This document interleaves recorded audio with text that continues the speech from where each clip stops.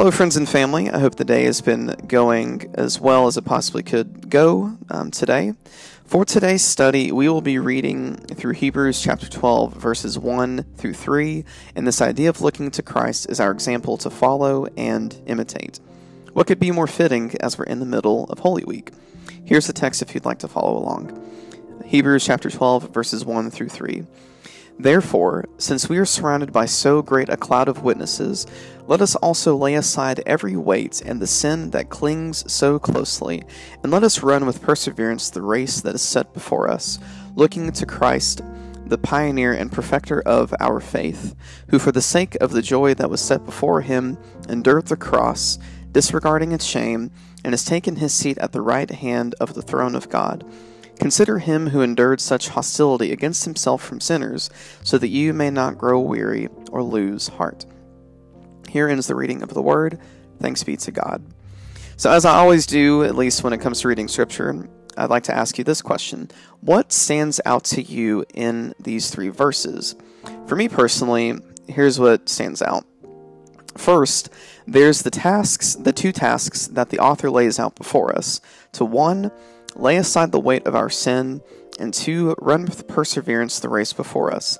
In the first task, we're told to cast off and set aside the very things that keep us from God, which is exactly what sin is. This will obviously be different for everyone, but in the end, I think it's about taking a hard look at these things and choosing to do something about it. In this case, letting it go and giving it to God and growing closer to God. Whether if it is an addiction, not forgiving someone, caring too much about earthly pleasures, or even putting yourself first over others, the author tells us to get rid of this sin. It begs the question, at least to me personally, what separates me, from God? Now, in the second task, we're told to run and persevere a race, I think, of service, sufferings, and obedience. I think it doesn't come as a surprise, at least with the current times we are in, that in this life we will face experiences and challenges that are painful, unpleasant, and difficult, whatever they may be.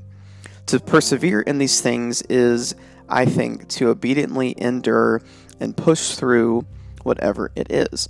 I think in the example that Christ offers as we look to him, at least in these three verses, it's keeping in mind that he himself persevered hardship, most notably on the cross, and bearing the weight of our sins and the weight of the world.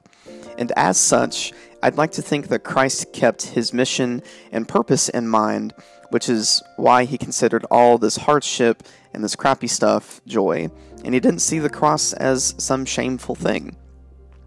And I also think because of this, we can be encouraged to keep going and pushing forward in the midst of suffering and hardship.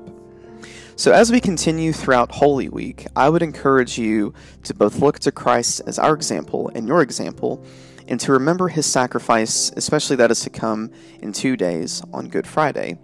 The author of Hebrews tells us in these verses that Christ is the one who establishes, pioneers, and perfects our faith.